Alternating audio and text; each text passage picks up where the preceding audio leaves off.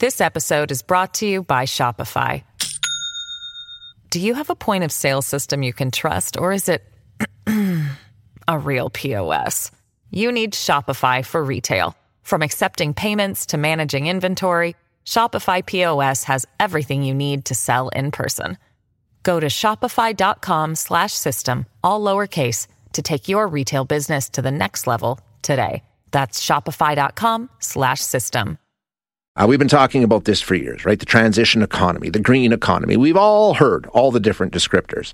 It's been inescapable for years now. Front and center in this transition, of course, is our province and the thousands of people who have long made a living in oil and gas. Now, it's not hard to understand how and why this discussion causes some real anxiety, some soul searching. What is my future? Is it time for me to look to something else? Is there a future in oil and gas? And our next guest says that's something that's on the minds of a lot of people. And there is a strategy that we can deploy here. So let's talk to Jim Stanford, who's an economist and the director of the Center for Future Work. Jim, thanks for your time this morning. I appreciate it. Thank you, Shay. Great to talk with you. Now, as I said, like it or not, and we understand a lot of people absolutely hate it, and you know, they have their reasons, and they're understandable. This transitional economy that we keep hearing about, it's upon us already. We know thousands have been jobs have already been lost in Alberta. It's here, right? 100%. And your key phrase there, Shay, is like it or not. You know, we can tilt at windmills and wish this wasn't happening. I grew up in Alberta. I was born and bred there, and I remember the bumper sticker. It said, "Please God, let there be another oil boom, and I promise not to piss it all away this time," right? We kind of had that attitude. Yeah, we'll have tough times, but there'll be another oil boom. Yeah. Unfortunately, this time, there isn't going to be another oil boom. It is clear that the world energy system is transferring away from fossil fuels, and ultimately, this is a good thing. But in Alberta in particular, that's going to be a challenge. And what we got to do is, instead of trying to deny that it's happening, or even this idea that if we talk about it, we're somehow an enemy of Alberta. This is, I think, the most unhelpful dimension of it. What we should do is think, how do we get ahead of this? And I see lots of signs of this happening in Alberta today.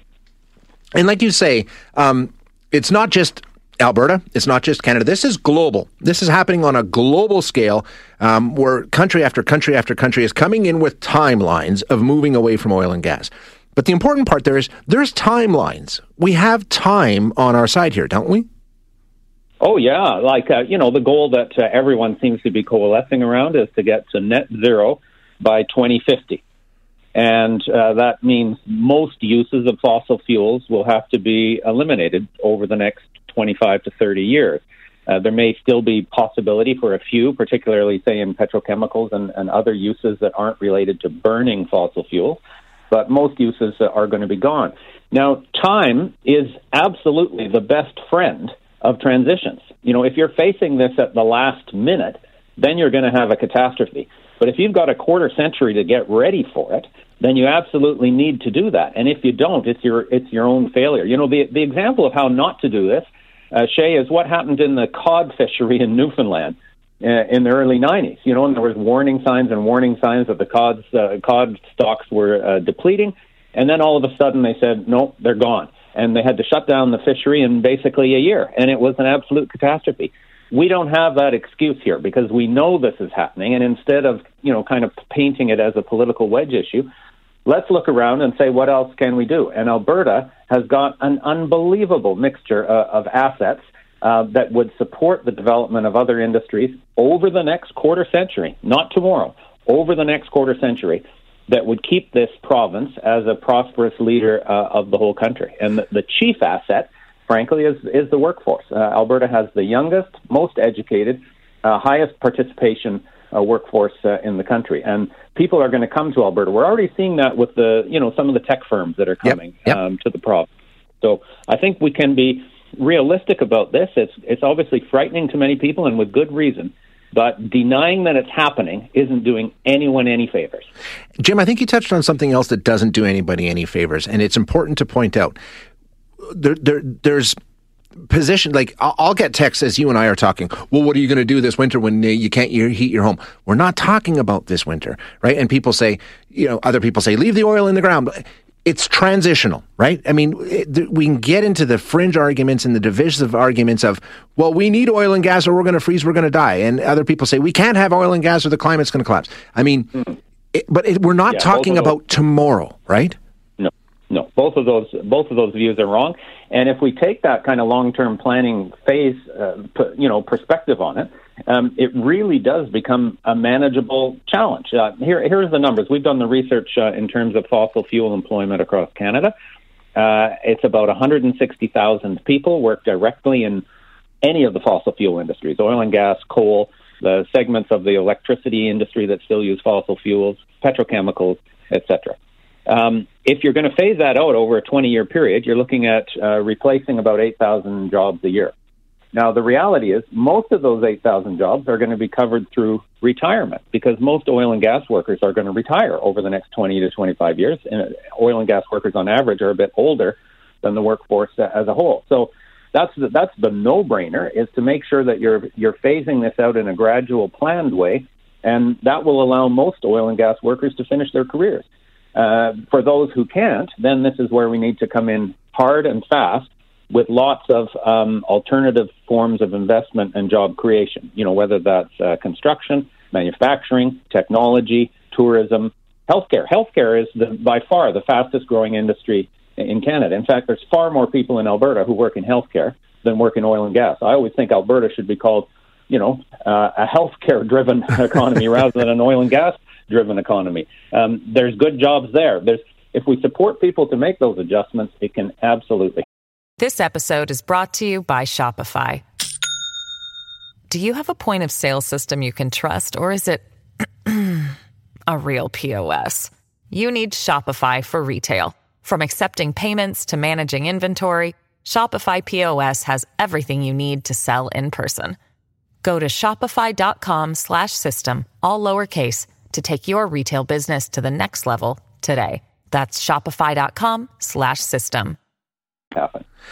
And, we're in the middle of a campaign, and there's lots of talk about this, especially when they come to Alberta. Jagmeet Singh comes in and says, we're going to talk about providing jobs today. And, and I asked him when he was here, well, those jobs you're talking about, I can see maybe a year, 2 years, and then what happens sort of thing. So when we talk about these political parties coming to Alberta and saying, this is what we're going to do, what should we be looking for? Because a lot of them seem to be focused on very, very short term. If you've lost your job, we're going to give you skills training, whatever the case may be. But right. I mean, we need to look at a shift here, right? I would prefer to be planning and preparing for this long before anyone loses their job. In a way, once someone has lost their job, and of course, 50,000 oil and gas workers have lost their jobs since 2014 without that sort of planning and without those sort of transition support. So again, this is hard evidence why, just trying to stick our heads in the sand isn't going to help any oil and gas workers. Right now, they're being thrown out and left to their own devices. So long before we get to that stage, we should be thinking about what are the industries that are going to fill the space as oil and gas transitions out. Some of them are no-brainers. Obviously, part of the transition is moving to renewable energy sources, and there's big investment and lots of jobs in that area, including in Alberta. There are also jobs related to cleanup and amelioration. Think of all of the orphan wells and so on. If we had proper funding for that, those would be obvious opportunities for oil and gas workers to then be reassigned to helping to clean all those up. But I think the main action is going to occur in industries that have nothing to do with energy. So, in terms of Alberta's portfolio, we've got other forms of mining, not just fossil fuels. We've got lots of construction happening, including infrastructure and housing. We've got a booming technology sector. I love the way, for example, that Calgary is rebranding itself internationally, not as an oil and gas capital, but as a technology capital. And there's lots of companies looking at the skills of the workforce, the quality of life in Alberta, the cost, way lower than some of the other tech hot spots in the world. These are things that can support an industrial diversification strategy that we need. And, frankly, despite the kind of hot takes that you hear from some of the politicians, I think even the Alberta government has wrapped its head around this. I think they have recognized that they need a much broader vision of what Alberta's future is going to look like, rather than trying to fight this battle that we're going to produce oil and gas until we die kind of thing. Yeah, I mean, it seems like most of the players involved have recognized that at least they have to be part of that conversation. I agree. Yeah, and I think even rank and file Albertans are getting with that program in a big way. They're probably ahead of the politicians, frankly, because they look at, even if you're in the oil and gas sector, you look at what you've been through. You look at that boom and bust cycle. You worry with good reason that there isn't going to be another boom, and then you say, okay, let's think about how I can actually adjust. Is that going to be retraining to a new occupation? Is it going to be bridging to early retirement? Is it going to go out and start a small business? Right. Am I going to relocate to somewhere else? There's a number of options, and if we give people notice and clear information and support, people can absolutely prepare themselves for a future that is not going to be, desperate depression. It's going to be a different economy, but it will still be a very prosperous economy. Jim, I appreciate your time this morning. Thank you so much for joining us. My pleasure, Shay. Thanks for having me. You bet. That's Jim Stanford, who is an economist at the director of the Center for Future of Work. And it's fascinating to me. Every time that we have this oil and gas discussion, the text line just goes crazy. What are you going to heat your home with? What are you talking about? Oil and gas will be around for decades. Nobody's saying it won't be. And I've been very, very clear on this show countless times that oil and gas is not going anywhere in my lifetime. And I swear by that. That is my firmest belief.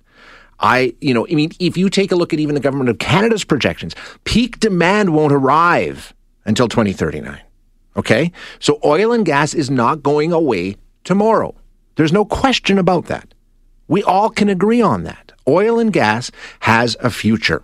Now, is the window getting smaller? That's the discussion. And if you want to say no, it's not. You're fooling yourself, okay? When you have every major automaker saying their fleet is going to be entirely electric within the next 10 years.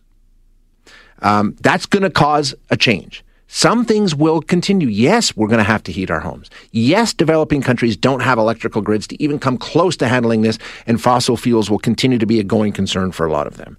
I'm not saying oil and gas is going away. I firmly believe there is a future in oil and gas, but it's not the future that it used to be. And if you want to sit there and yell and scream about oil and gas, it'll be back. You're like the guy in the Blockbuster refusing to admit that Netflix has now arrived. There is still a future for oil and gas, but it's changing. That's why it's called a transitional economy. So we would be foolish to not take a look at where Alberta fits into that, how we can take advantage of that and be part of that. While at the same time, making the best of the resources we're blessed with in this province and continuing to supply the world with ethical and, environmentally responsible as much as possible oil and gas. I'm with you on that. I'm 100% on you on that. But we need to recognize what's coming up over the horizon and be prepared for it and plan for it. That's all anybody's saying. It's not a turning off the taps, it's over and done, no more oil and gas. Nobody's saying that. That's not reasonable. It's a ludicrous position to take. There is a future in oil and gas, but it's changing. So let's be part of the conversation. That's all we're saying here. I mean, I understand it's threatening and it's anxiety producing and it's scary. I get it. I fully understand that. But we need to at least have our eyes open because things are changing. I mean, that's why all of the oil industry giants have come out with net zero proposals. All the governments around the world have. Auto manufacturers have across the board. And you can deny it if you want, but then you're left out in the cold. Be part of the conversation. That's all we're saying.